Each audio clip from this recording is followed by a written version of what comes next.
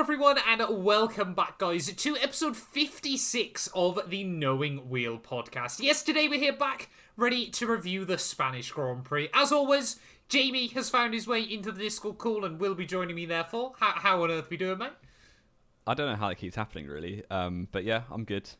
I'm here to talk about the Spanish Grand Prix and some other stuff as well. So yes, yeah, I don't know what else Jamie's going to be talking about today, because that was the only thing on my agenda, but, you know, we'll gloss over that. Of course, as always, though, before we dive into all of the nitty-gritty from the Spanish Grand Prix, if you're watching this on YouTube, hello, Jamie, give the camera a wave, please, as well, so I don't look completely psychopathic. Definitely did. Good. You know, if you're watching this on YouTube, definitely recommend go checking us out on Spotify as well if you want to help support the podcast. We've actually done pretty well over there in recent weeks. Don't sound so surprised. Yeah, no, I'm loving sort of the progress we're making with the podcast at the moment. So yeah, massive thank you to all of you guys that continue to check it out. As well, of course, check out Bybit if you're interested in that. Manscaped, there will be that down in the description below as well. And then also, obviously, clips. We're going to try and get back into clips as well again this week. Anything that I'm forgetting, Jamie? F1 merch. Go check out F1 merch as well. They did some brilliant lines for the Spanish Grand Prix, and there's going to be even more cool stuff dropping for Monaco this weekend. I am absolutely sure of it. But before we even got into the Grand Prix this weekend, Jamie, there was a bit of controversy, wasn't it, when Aston Martin rebranded their car as the Green Red Bull? Yes. And they'd been bigging up this B-spec car quite a lot in the media. And then covers broke, and it was a carbon copy of the Red Bull in terms of bodywork shape anyway. But yeah, this team has a bit of history doing that, obviously, with 2020 Mercedes. But yeah, it was very interesting on Twitter. I loved the Red Bull staff on the pit wall all had the green versions of the Red Bull. That did make me chuckle on Friday. Very, very good for Red Bull, that. But unfortunately for Aston, it didn't really seem to make much difference. No. We'll see if it goes anywhere in terms of like if Red Bull press charges or whatever. But I don't think they will really. Press charges? Like, it's not a criminal case, not is a criminal, It's not a criminal offence. Sebastian Vettel's getting arrested. Oh, dearie me. The podcast is already off the rails and we're 2 minutes in. We're done. This week. There we go. That's the podcast cancelled. But yeah, of course, Spain, though, I'm going to try and recover that, Jamie, from wherever you've just taken it. Spain, of course, though, often the first sort of real race we see a lot of upgrades, and every team came to Spain with at least some upgrades, with the exception of the American boys. And when I saw that on Friday morning, I thought, well, this is where Haas's season falls apart and everyone overtakes them. To be fair to them, they did do one thing, so I saw, which was to stiffen the floor, and that solved all of their porpoising. Nice. So they actually made quite a lot of progress just by getting a stiffer by putting some rubber bands around their floor so it can't move. Yeah. So yeah, Haas were okay. Everyone else bought upgrades. Aston were claiming like a second or something. Ferrari were claiming half a second. It was all absolute rubbish. But there we go. Yeah. This is Spain for you. And a team that have been fairly quiet, actually, pre-weekend was actually Mercedes. And there was rumblings around, wasn't there, saying, perhaps they have made a big difference with their car at the moment. And through the Friday sessions, yes, exactly, seemed to be a bit of credibility to that. Exactly. I mean, there wasn't a huge amount of exciting things that went on during free practice. I guess the only sort of other real talking points was obviously Yuri Vips, Nick de Vries, and Robert Kubica all were out there. One thing I did want to say about Alfa Romeo that I thought was quite odd was why did they get Kubica in Zhou's car rather than Bottas's? I guess for setup stuff, Bottas will give better feedback, so you want to give him more time in the car. Like, because he's the one who's basically going to be driving where they take the car setup. Yeah. I guess. And, like, it's not a difficult track. Like, everyone knows Spain. They did hundreds of laps there. Yes. Yeah, that's very true. So it's not like Joe has never driven there before. And he's driven there even before he was a Formula 1 driver. Yes. In a Formula 1 car. Yeah. So, but it's still, like I said, obviously, because we had winter testing here, you'd sort of think they have a rough idea of which direction to take the car anyway. Surely you want your rookie getting as many laps in as possible. Yeah. Yeah, it was a weird one, but there we go. Just Alfa Romeo things. But, I mean, Yuri Vips and Nick de Vries did pretty well. De Vries was actually quicker than Latifi, so, of course, that once again meant that rumours were spiralling that Latifi was definitely out the door this weekend. Didn't actually look like a complete mug either during the race, but we'll get onto that later on in the show. My credit's due. And then sort of the only other real talking point, wasn't it, was Bottas had some engine issues in FP2, which kind of foreshadowed part of Ferrari's weekend. But again, and Alfa Romeo's weekend. And Alfa Romeo's weekend, to be fair, which, I mean, we'll talk about in just a moment. But qualifying was a free practice even was a fairly uneventful affair for the most part. Then we get in towards qualifying. Kind of, there was sort of a lot of speculation, wasn't there, Jamie? Where could that Aston Martin be? Could, be a bit of a miracle run? Could we see 2020 version 2 and it sort of battle at the front? No. Both of them went out in Q1 alongside both Williams and then Alonso, who then decided to take some grid penalties. Yeah, and screw my fantasy team as well. Yes. While he was at it. Why not? Never believe in Alpine.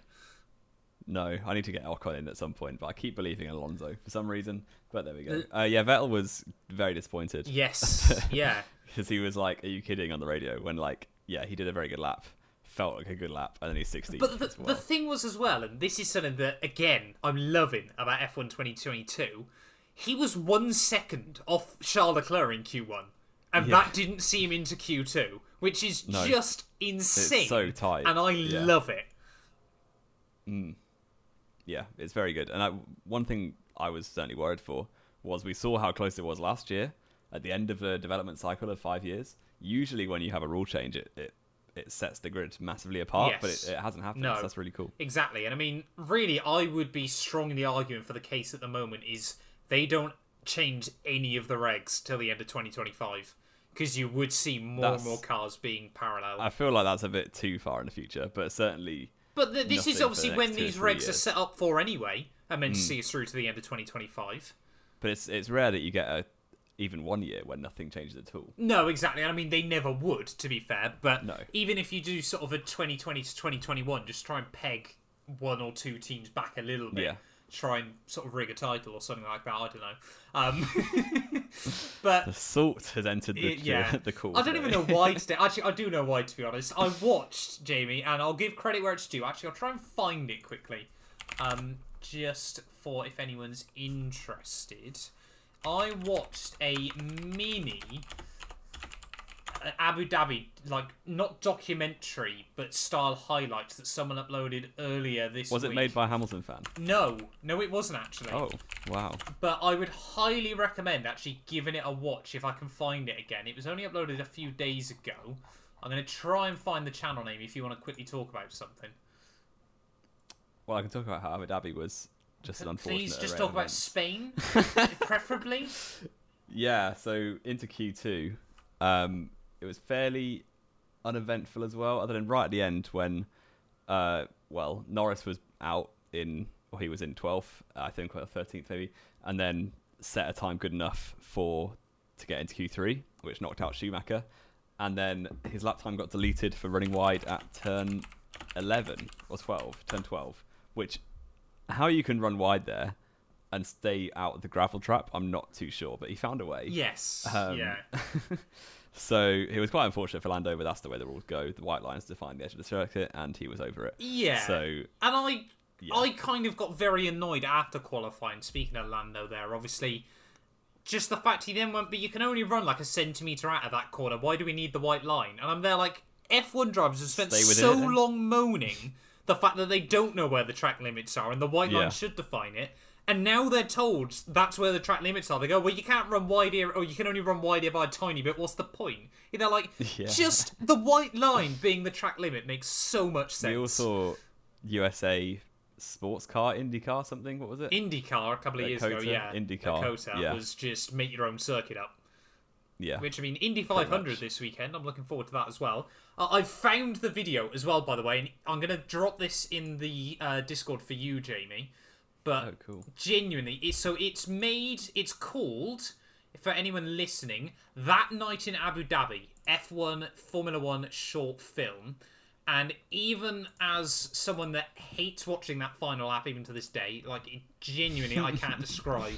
I've watched it many times. The emotions it gives me. In fact, genuinely, on Drive to Survive and stuff, I switched it off before that lap. I genuinely can't stomach watching it. So that night in Abu Dhabi, a Formula 1 short film uploaded by Formula 1 Edit, even as someone that hates that final lap, the edit is class. It's a 15-minute mini documentary. I would highly recommend everyone gives it a watch. And that's coming from... And you get to see Verstappen win the title again, so it's all good. You do unfortunately see that at the end, yeah. But well worth a watch either way. Sorry, I've kind of gone off the rails there, haven't I, We were Jamie? talking about Q2. We were talking about Q2. And Lando was out because he invalidated his lap time. Yes, and learned to stick between the white lines. Was that what it was it? They kept moaning that he had the sniffles, but they didn't know what it was. No, he's been diagnosed with tonsillitis now. Oh, which is bad for anyone who was near him, because tonsillitis... Am I wrong? Or am I... Is that don't contagious? think it is. No, I'm not might a doctor. be right. It's never really been relevant for me.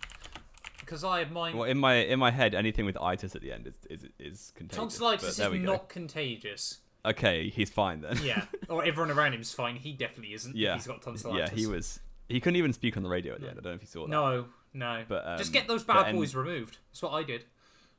Fair play. But there we go.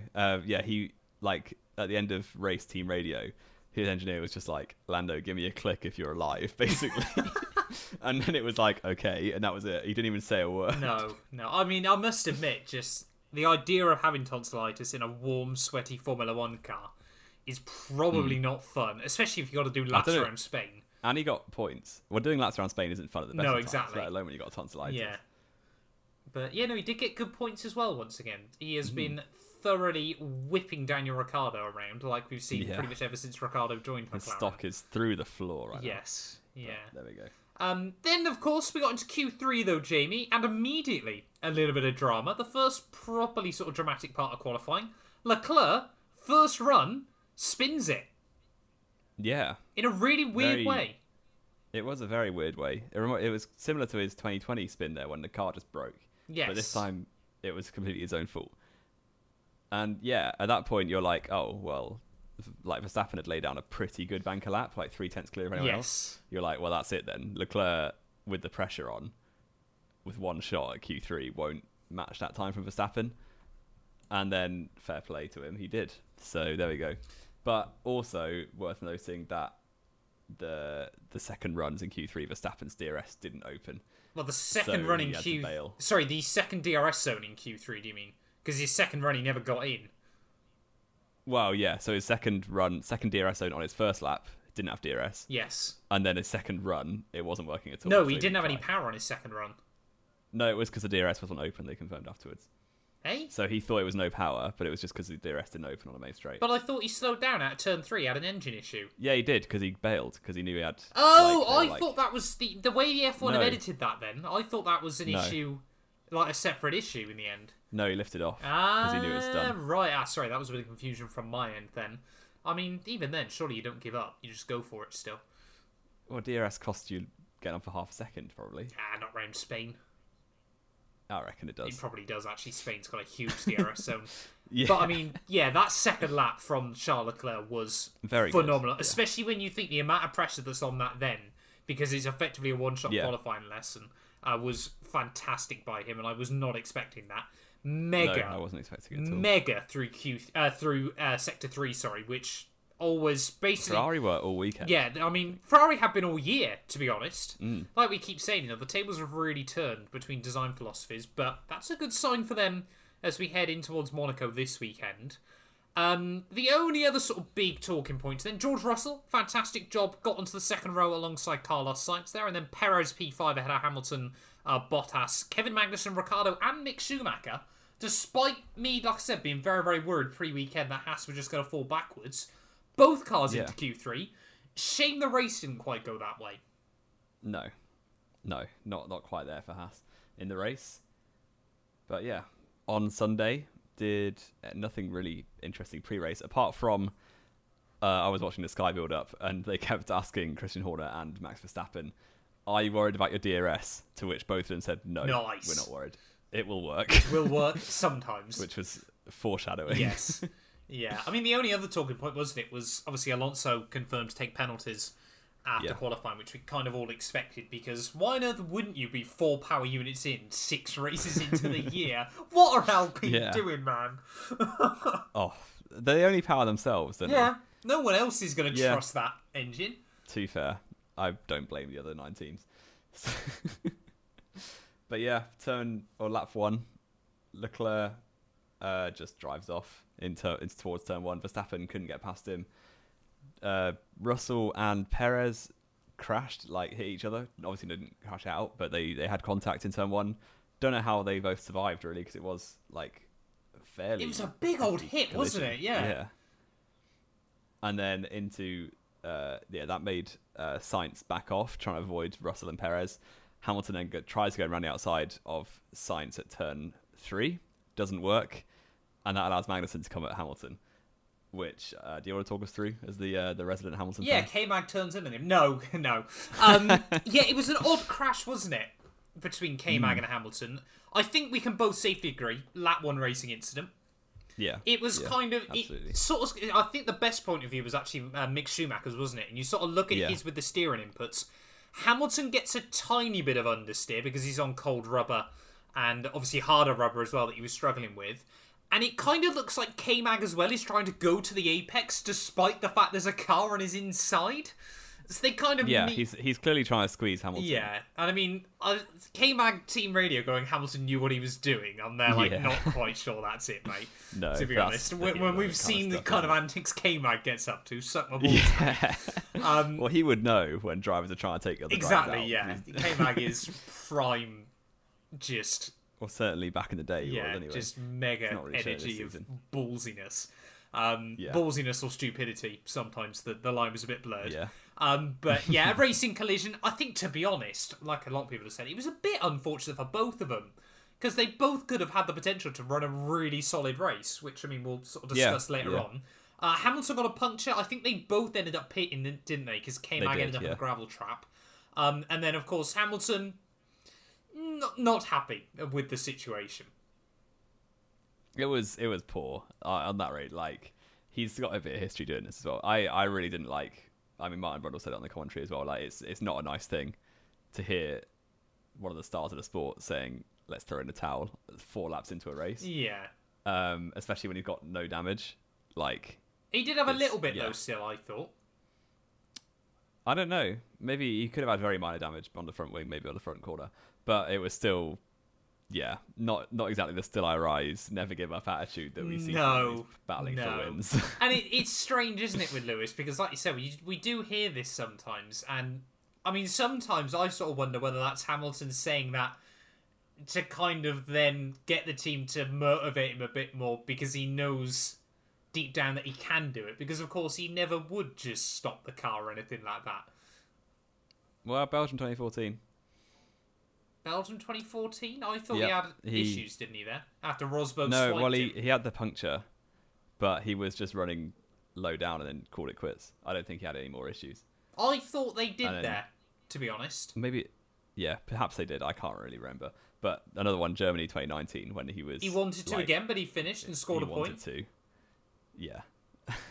He scored 2 points, actually. Oh, he did, didn't he? Yeah, because Kubica in 10th. Yeah, what a... But yeah, I don't like to see. I mean, as a non-Hamilton fan, I find it quite funny, but it's not the best attitude from a 7-time world champion. No, but again, like we sort of spoke before, can we blame him for still being a bit demotivated at the moment? And especially when you look back after the race at the gaps, and the thing was as well, obviously early on, he was losing time because he then had to go on the soft tyres, which just didn't work.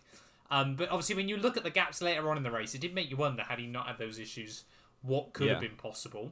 The Mercedes had a good race car. They did. Earlier. We kind of said this recently, haven't we? Their qualifying pace was definitely strong this weekend. And their race pace this year had always been just that little bit better than their qualifying trim. So there really was an element of what could Mercedes do this weekend. Then things got a bit weird, didn't they, Jamie? Yeah, it was a very strange 10 or 15 laps in the early part of the race. But yeah, Sainz did what he does best and discovered a gravel trap at a Grand Prix circuit for the 3rd time in 6 races. In his tribute to Wu-Tang Clan.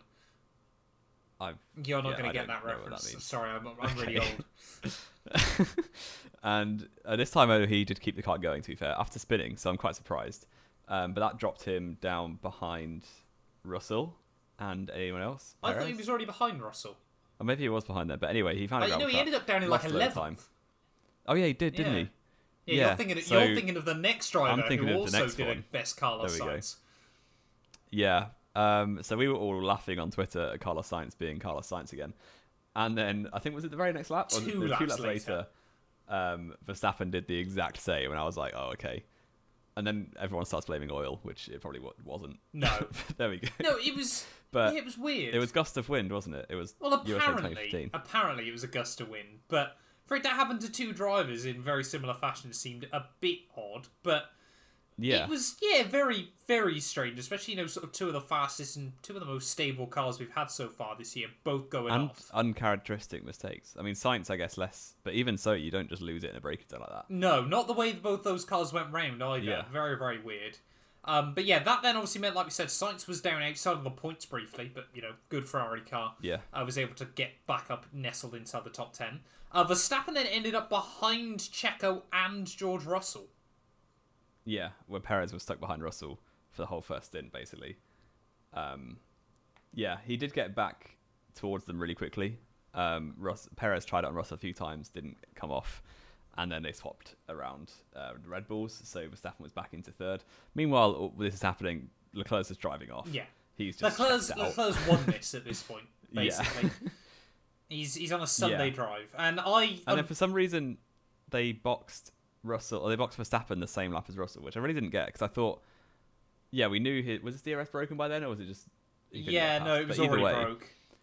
Either way, he couldn't overtake Russell, and they pit them on the same lap, which I really didn't get, because one lap either way, and Verstappen probably gets that position. Yes. Yeah, I think, to be honest, it sort of looked to me like perhaps Verstappen was struggling on the tyres, he'd been stuck in that dirty air. Mercedes kind of knew he'd have to box that lap, and knew obviously he would jump George, so they were kind of like, well, we'll box him at the same time then, and just try to mess him around, to be honest. Yeah. But, yeah, like we said though, DRS issues pre-race. Red Bull said it was going to be fine, and then Verstappen starts getting vocal on the radio. People like to give Hamilton stick for whinging on the radio. Yeah. Verstappen can be... The thing is, they're two very different moaning on the radio, aren't they? Verstappen's very hot. Hamilton sort of moans on the radio. Verstappen more cries, I think is a fair statement. Verstappen's just like the... He kind of has a tantrum, doesn't he? Lobby. Yeah. But, I mean, it's I would say it's fair. Like, obviously, this driver's emotions are so high in the cockpit. Yeah, I mean, I find it for a world championship. I find it fascinating, when people moan about driver team radios. You go, let's be fair. With the culture in football, half the players would probably end up in prison. The things a lot of them say. The fact that a lot of the F1 stuff is still broadcast live is...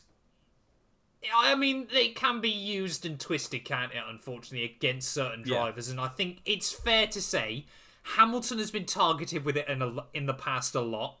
Yeah, absolutely. And they're doing it more with Verstappen. It's just to create drama. Yeah. Like, obviously, who cares if Mick Schumacher's complaining on the radio? No one. If you got the big Mick doesn't complain on the radio. No, he's the only driver that doesn't. I picked a bad even one when he almost took Tsunoda out in Australia in the safety car. He just went like, wow, like, didn't he? Yeah. But yeah, all of them, I'm sure, complain. Yes. Yeah. It's just they pick on the ones that will create talking points. Yes. So there we go. But yeah, his DRS wasn't working. He was spamming the button, and Codemasters gave him a DRS failure. Yeah, who said the F1 games were unrealistic? At least it didn't get stuck open, to be fair. I did, and that would have made me chuckle. That would have been very funny, but also really annoying. But there we go. Yeah, they had a pretty decent battle once they worked out how to get the flap open on the rear wing. But it was only opening... there seemed to be no rhyme or reason. It seemed to open down to turn 9 every time, and then out down the front straight away, it was kind of just like, yeah, I'm good, actually. Yeah. I mean, it meant we got and then a couple of times it opened and closed because he was spamming the button. Yeah, it meant we got to see more of the beautiful Bybit logo, though, didn't it, Jamie? Which was nice. Yeah. You don't unplug that plug anymore. No, I don't. There we go. Yeah, but they actually had a really good battle. Interestingly, on the comms, they were like, couldn't remember a time where Russell and Verstappen have battled each other, which is true. They probably haven't, no. Because, they haven't. But this is the first time, and they both did it very well. I mean, so another one of those Verstappen-Leclerc type rivalries. Yeah. We are really, this year is kind of that shaping up for the future, isn't it, really? You're getting that sense now. Perhaps we are looking at sort of the next 10 years of Formula One. But of course, hopefully, for one driver, it's not going to be the next 10 years of Formula One. No. Because poor old Charles Leclerc, like we said, dominated this race, had smooth sailing up the front, and his engine goes and does a Ferrari on him. Heartbreaking. Yeah. Suddenly, his engine fails. I don't quite know what it was yet. I don't know if I don't think they've confirmed it still. Either way, he was going very slowly, and he was out of the race from the lead. Which again screwed all our fantasy teams, but that's fine because everyone had every serious player had Leclerc turbo. Yes. Yeah. So, so that actually raised Russell into the lead of the race, which first time Mercedes have led all year, I think. Probably, maybe a lap or two here and there with pit stops and stuff. But yeah, fair play, George leading the race ahead of both Red Bulls. Perez was closing up quickly after he did a very late first stop, while Max is struggling to get by with no DRS. And still, it's kind of screaming on the radio at the team after they all said it would be fine pre-race. Yeah. I mean, to be honest, it was a bit of a weird one, wasn't it, as well, Jamie? Because there was probably quite a lot going on in the midfield, but we never really got shown any of it, except for Lance Stroll and Pierre Gasly murdering each other at turn 1. Yeah, and I haven't cared enough to check whose fault that was, but I'd imagine it was Stroll's fault. A bit of both, to be honest. Stroll kind of squeezed Checo over the inside curve. Checo kind of bounces... Gasly even. And then Gasly kind of runs him out wide on the exit, and of course Lance Stroll never gives any extra space, and then just comes off worse, to be honest. A bit of a nothing incident, but just... I mean, Pierre's just had a horrible season so far, hasn't he? He's not had much luck at all. No, and I mean, it's... this whole Spain weekend unravelled when he's lost his engine in practice. Yes, so. Just more technical issues for Pierre. I mean, even after qualifying, they were sort of apologising to him, weren't they? Yeah, big problems for Pierre. Yeah, you kind of just hope it doesn't take away from, a chance maybe elsewhere come the end of the year. His stock was so high at the end of last season because he's done so well since going back to Toro Rosso / AlphaTauri. And this season, that momentum seems to have stopped a bit so far. Yes. So hopefully it picks up. Yeah, exactly. I mean, Tsunoda's been doing well as well, which hasn't helped him. Yeah. But then, of course, lap 29, we see Max Verstappen pit. That then unleashes Perez to the back of George Russell and immediately gets around him.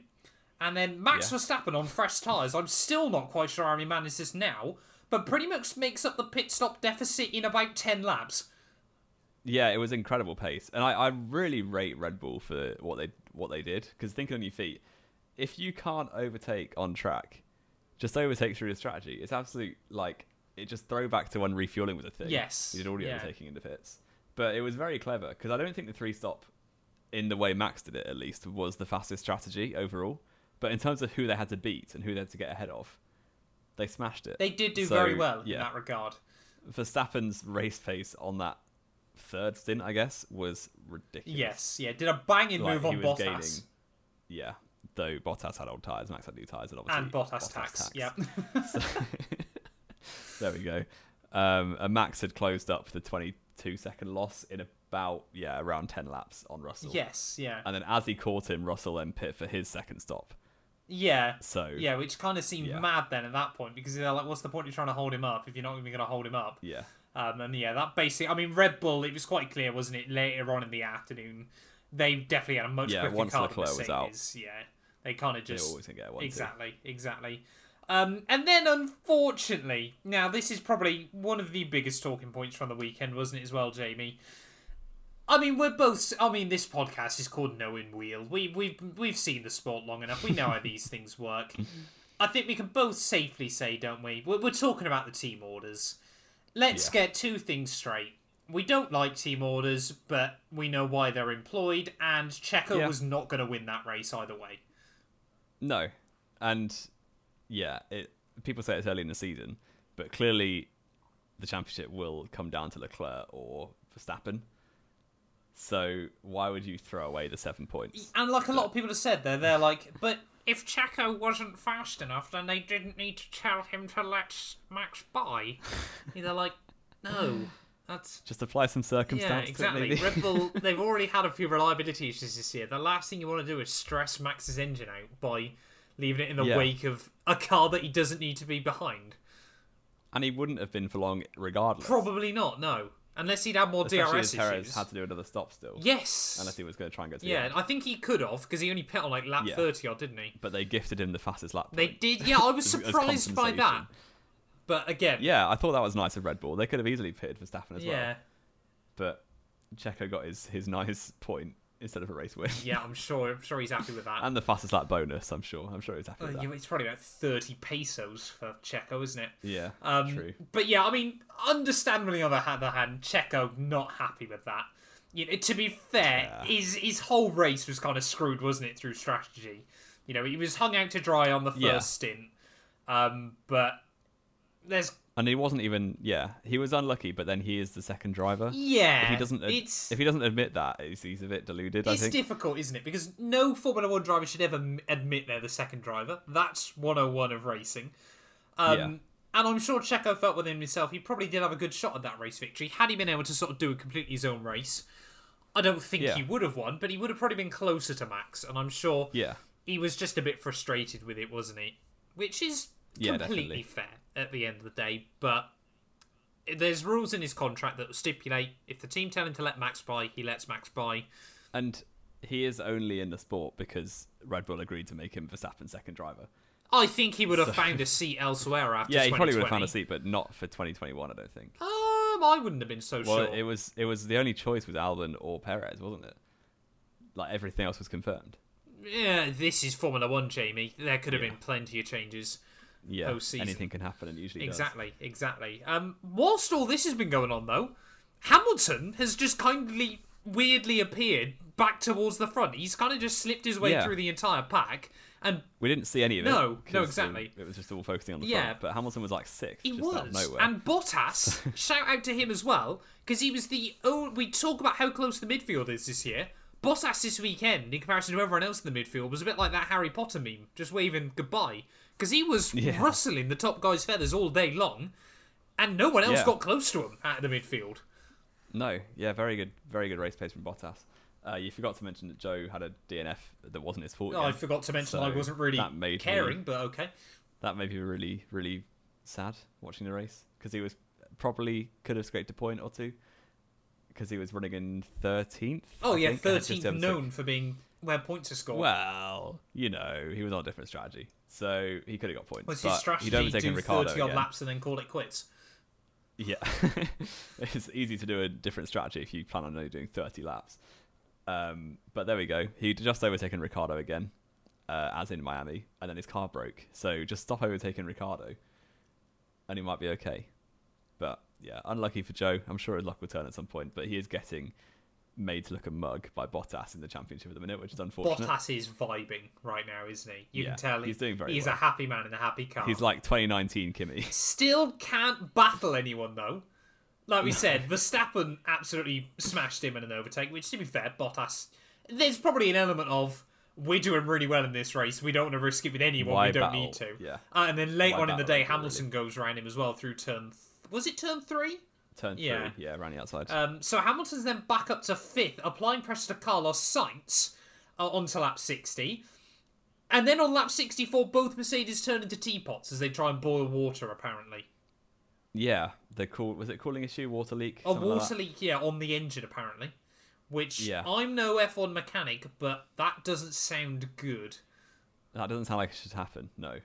So they had to completely lift and coast for the remainder of the race, which is unfortunate. I mean, it didn't cost George anything, but Hamilton immediately had to let Sainz back through, which the crowd all cheered at when it was the most obvious overtake of the day.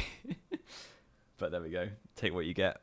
And Hamilton unfortunately finished 5th, but his race pace was right there, so I'm sure they can take loads of positives. Exactly. And I mean, that's something we need to touch upon in just a minute, isn't it? But yeah, Max Verstappen won the Grand Prix ahead of Sergio Perez there. Like we said, George Russell gets yet another podium. He's continued his streak of P4, P5, P3, P4, P5, P3. So Monaco is going to finish P4. Yep. But yeah, second podium of the year for George Russell. He is living the dream at the moment.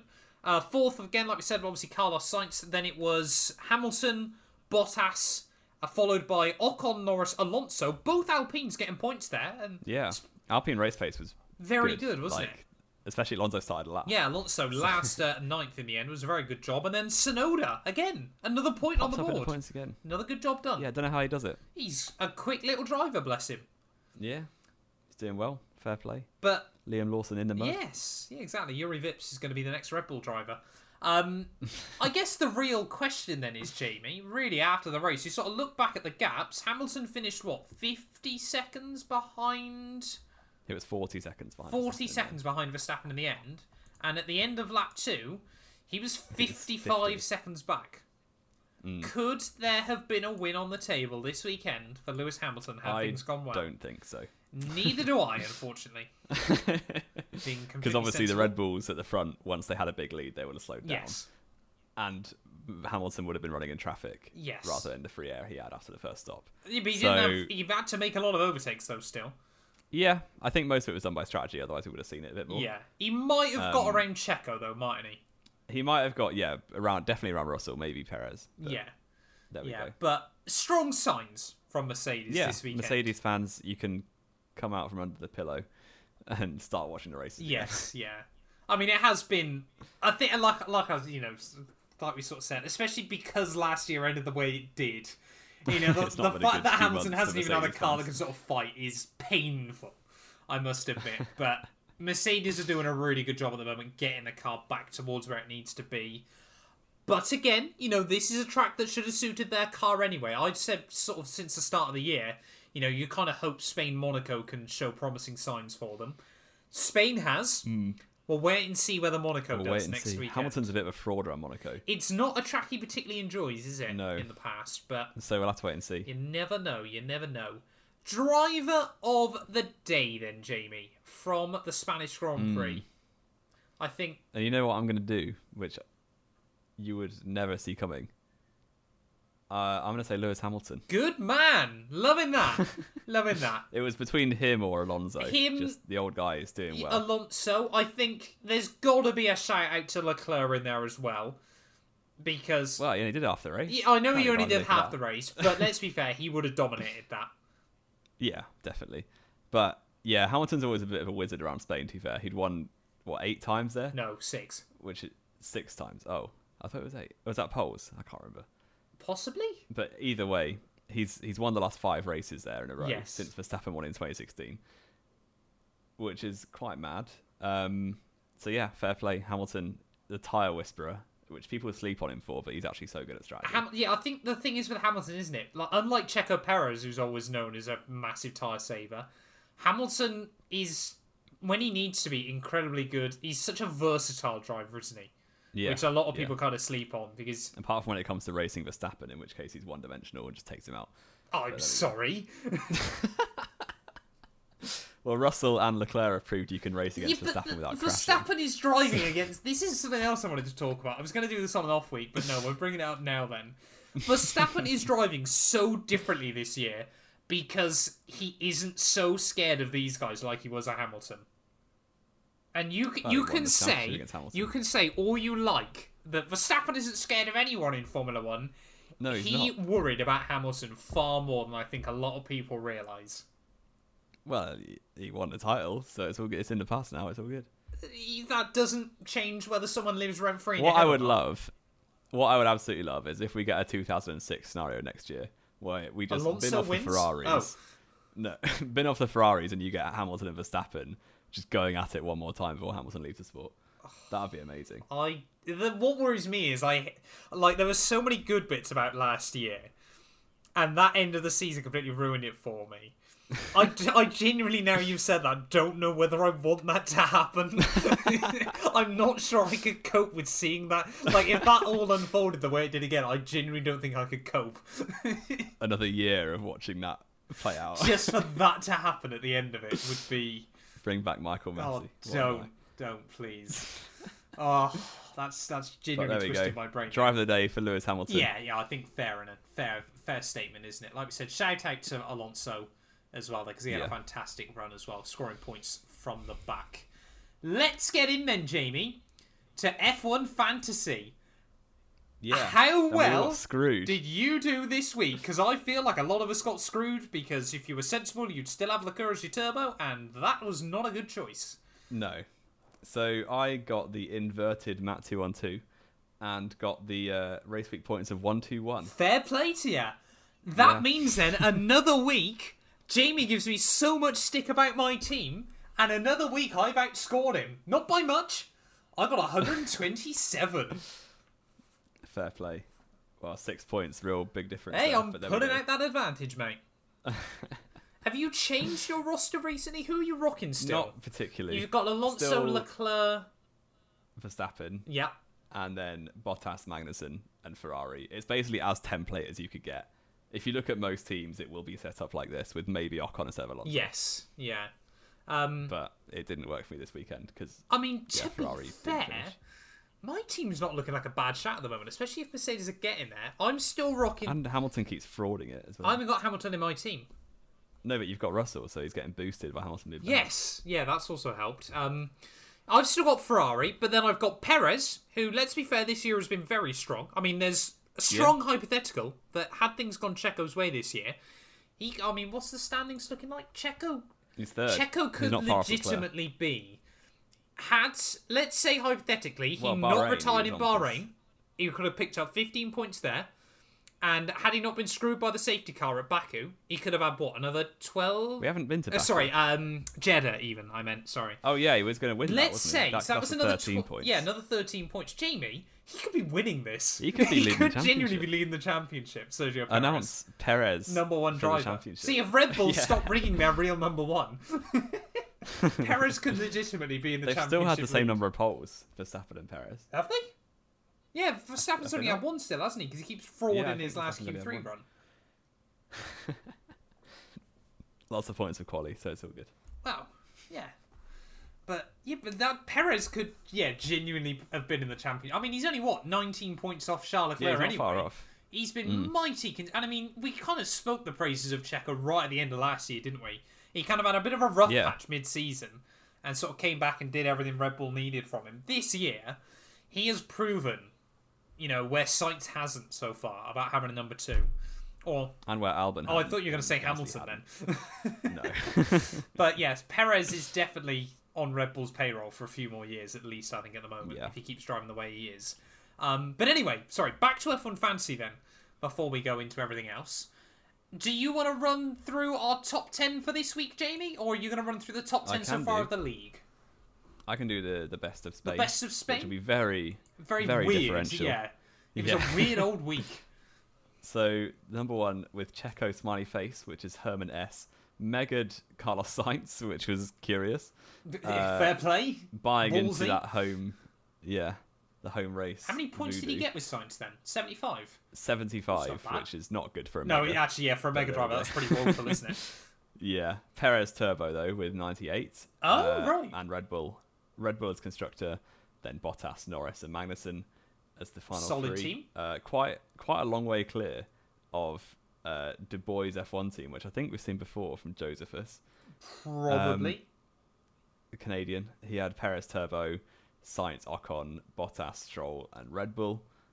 30 point or around 30. So did he use a Mega as well then?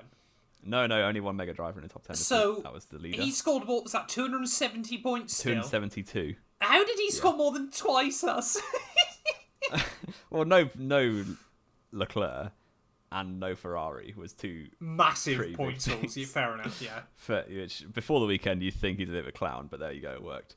So Team 3 in third place, ironically, with Utku Yu from Turkey, with a cheeky little Alonso, Vettel, Bottas. Wow, that's a really weird thing. Alonso, Vettel, Bottas, Perez, Sainz, Red Bull. Right, so, okay. Perez Turbo. So no Verstappen, no Leclerc. That's a brave team. Fourth place with What Would Maldonado Do? That's a good team name. Fifth place, that's Ryan F in fourth, sorry. Horatio S in fifth. Mansell's Moustache in sixth. Oh, I remember it from last year. He had a class name. Martin S in seventh. Salomo T in eighth. And Thatcher B in joint eighth with Warren M as well in joint eighth. And loads of people, actually. That must have just been the same team. Probably. There's like 16 people on eighth. I can't bother reading Fair that. enough. But there you go. And going through that, Jamie, I don't think anyone in that top 10 is actually in the top 10 in the league overall. Currently... Well, yeah, probably No, not. currently then, so just do a bit of cross-comparison for me. It's Mr. Labo on top overall, on 1,487 points.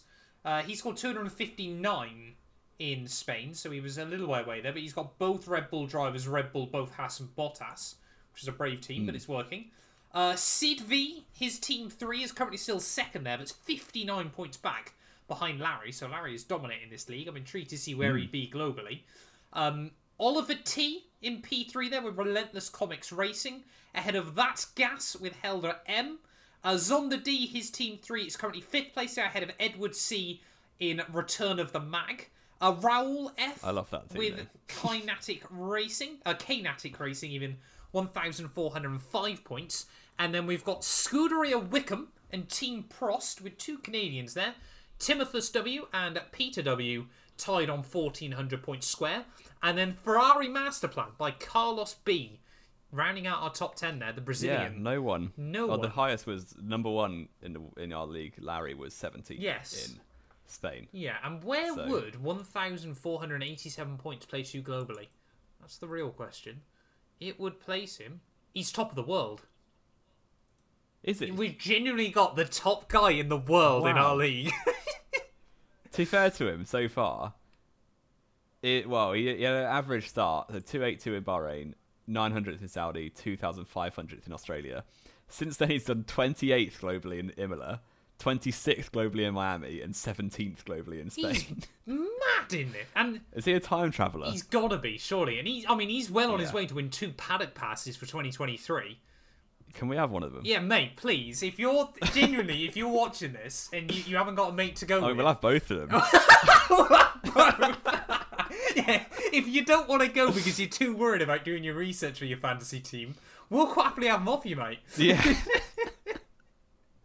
Oh, that is the ultimate long shot of long shots. But yeah, we've now ticked over 4,400 of you in this league, so we've got 100 blessed overall. Jamie, where do you rank currently? Out of 4,405 people. I am 1,250. Oh! Which is I'm okay. clutching up at the moment. I'm 880th. My goal is top 1,000. How many points? What's your total points? 1,153. Wow, you're 43 ahead of me. That's peak. I mean, to be fair, it's kind of mad. I'm only first of all that I'm 43 ahead of you because you sweat fantasy leagues like there's no tomorrow. I do not. Jamie, you have a Twitter chat dedicated to Fantasy Premier League that for some reason football. I'm still in. I put time into that. Why? I put time into F1 because it's better. It's way better. Right, okay. But there we go. But yeah, 43 points between us, but 400 places as well is kind of mad, isn't it? When you sort of think about it. Yeah. It's very closely packed in the midfield. Top guy that hasn't used his Mega Driver then is Mansell's Mustache, and to be fair, if he got 100 bonus points from that, he would be back up to second in the league. So that could be. It is all still to play for at this stage of the year. Moving into Monaco, that's a segue and a half. I know we've still got Spain stuff to do, so it's a terrible segue. You've ruined it for us. But yeah, I mean, Larry T, like I said, if you're watching, mate, fair play. And I mean, if you want to bring a mate out to a Grand Prix next year, hit me up, please. Because you are probably going to win Pick your favourite podcast. Exactly, please. Yeah, before Jamie, though, tries to segue too early, I mean, this is for your sake more than mine. We've got to go through our predictions recap from last week. Oh, yeah, let's do it. Because I'm so good at predictions. I don't think we should. It's ridiculous. Matt forgot to post I did forget to put a message out on Thursday night, so I apologise. Was that we both went Leclerc for pole. 2 points in the pack. Two points secured each. Matt, you went Leclerc win with Max second and Sainz third. So that went well. So there's another 3 1 point. points for the entire weekend. Yeah. When out of 8. It could have easily been 8. Well, yeah, it could have easily, but there we go. And I went for the classic Verstappen race win. And so that got me 2 nice points and a little Leclerc second, obviously not, and Perez third. So that got me another point. So 5-3 to me this race. What does that bring the scores to? The scores overall, I'm on 25 points. Which in 6 races... Out of a possible... I'm averaging... Yeah, out of a possible 42, isn't it? 8 a race. Plus 2 extra. The 2 for the sprint. Yeah. Is that Yeah. right? 6 lots of 8 is 48. So it's Oh, out at of 50. Sorry, yeah, I thought we'd only have 5. So I'm races getting in. a 50% You're getting accuracy. a 50% strike rate, which isn't bad That's going. class. F1's too predictable. It says the man outside the top 1,000 in my fantasy league. Well, yeah, I suppose my faith in Alonso is not Yeah, going El well, Pain. but El Pain. yeah. Yeah, I'm. So it's 25 to me and 60. Oh, I'm already a So, race weekend yeah. behind. Oh, Yeah. it's not going well. It's not going well. What are we going to give then, Jamie? Let's not forget, this was Spain, and we've been able to stretch a podcast out to over 50 minutes because stuff happened. It was a Yeah. decent race. It was good. It was okay for Spain. Spain was one of It was good for Spain. Spain was always one of those weird tracks as well, wasn't it? Because we have that huge front straight, it was always close to potentially being a good race. But now we've got cars that can stick together. I mean, we got proved why we still need DRS in the sport, because Verstappen couldn't get past George Russell. We're still not close enough to getting rid of that. But it was a good race. I'm going to give it a 7 out of 10. I was going to give it a 7 as well. So there we go. Good race, but not perfect still. Yeah. Bit more to go. Yeah. Let's discuss then, Jamie, the Monaco Grand Prix next weekend. The duel in the Formula 1 crown. What are we saying? There's not, in terms of like news or whatever, like we can only really say we don't know if Norris will be there yet. He will. He will. He probably I mean, will. Oscar Piastri debuting at Monaco and winning the race That'd be so good. It would be awful for him, though. Yeah, not the best. Imagine coming up time to against make a Ricciardo. debut. Remember, he rules these streets. Oh yeah, he runs those Yeah. streets. But yeah, not much to say about Monaco yet, other than it's going to be a very good Saturday. It's not even a very good Saturday. And, It's just a case of... And then the race will happen as well. I mean, it's a case of watch Leclerc take pole and then bin it. Yeah. Yeah. Will- But there we go. Are we moving straight into predictions? Let's get straight into predictions, I reckon. I'm going Leclerc first. for pole. Okay. It's still... I get 2 more races. Two more Because races. going first has really helped you Shut out. up. I am going to go Leclerc pole. I'm gonna actually, I can't believe I'm saying this. I'm gonna go against the. I don't. Well, I say I can't believe I'm saying this. Is what I've said basically all season. And he's screwed me so far. Leclerc win. Verstappen P2. I'm gonna say Russell P3. Wow. Fair play. Wow, you're doing you. You're going against the Monaco Leclerc curse. Yeah. He's Which never I mean, finished a single seater race there. Yeah, been pretty much cursing me this year whenever I pick him anyway, because it's basically just stopped him from winning races. But I just think, Leclerc is such a good qualifier around a track that should suit his car more than Red Bull. As long as it doesn't break down, he'll be fine. Yeah. Or he crashes it, like he did to Nicky Lauda's car. That, to be fair, was a brake failure. That was a brake failure. So but it's we'll still let funny. him off. Yeah, exactly. The Monaco curse continues. I will... Problem is, I was literally going to say the exact same thing.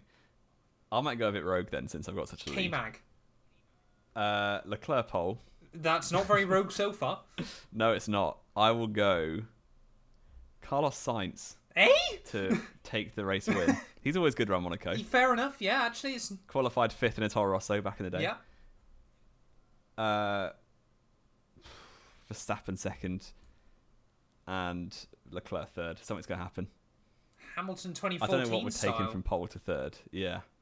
If that comes true, then someone... I swear to God, the lorry numbers. if you get that top 3 correct of Sainz, Verstappen, Leclerc... I can't wait for the hate comments. I am going to ban the race predictions thing from the rest of this season. Because you basically are my Larry T. And you keep predicting the future. I'll take that. Anything else to add, though, Jamie, before we wrap up this weekend? I don't think so. I checked Twitter and nothing's happened. No? So it's all Okay, yeah, good. that's always a worry now, isn't it? The fact we have to check Twitter between each Yeah. one of these. I just want to say as well a massive thank you, as always, for the continued support. We're now incredibly close to 47,000 subscribers. Every week we do this show. I seem to be thanking you guys for another milestone. 3,000 away from 50k. Can we hit it before F122 drops? If you click that subscribe button if you're not already, you'll help us get one step closer. Again, as always, though, as well, like I said, we've been seeing some really good support over on Spotify at the moment, so thank you all so much for the support over there. Thank you, as always, as well, Jamie. It's been a pleasure. Like I said, somehow you keep finding your way into these Discord calls, but I appreciate it nonetheless. And yeah, we will return then next week. The duel in the Formula One crown. We're going back to Monaco, baby. I cannot wait for a 2-hour kip on a Sunday.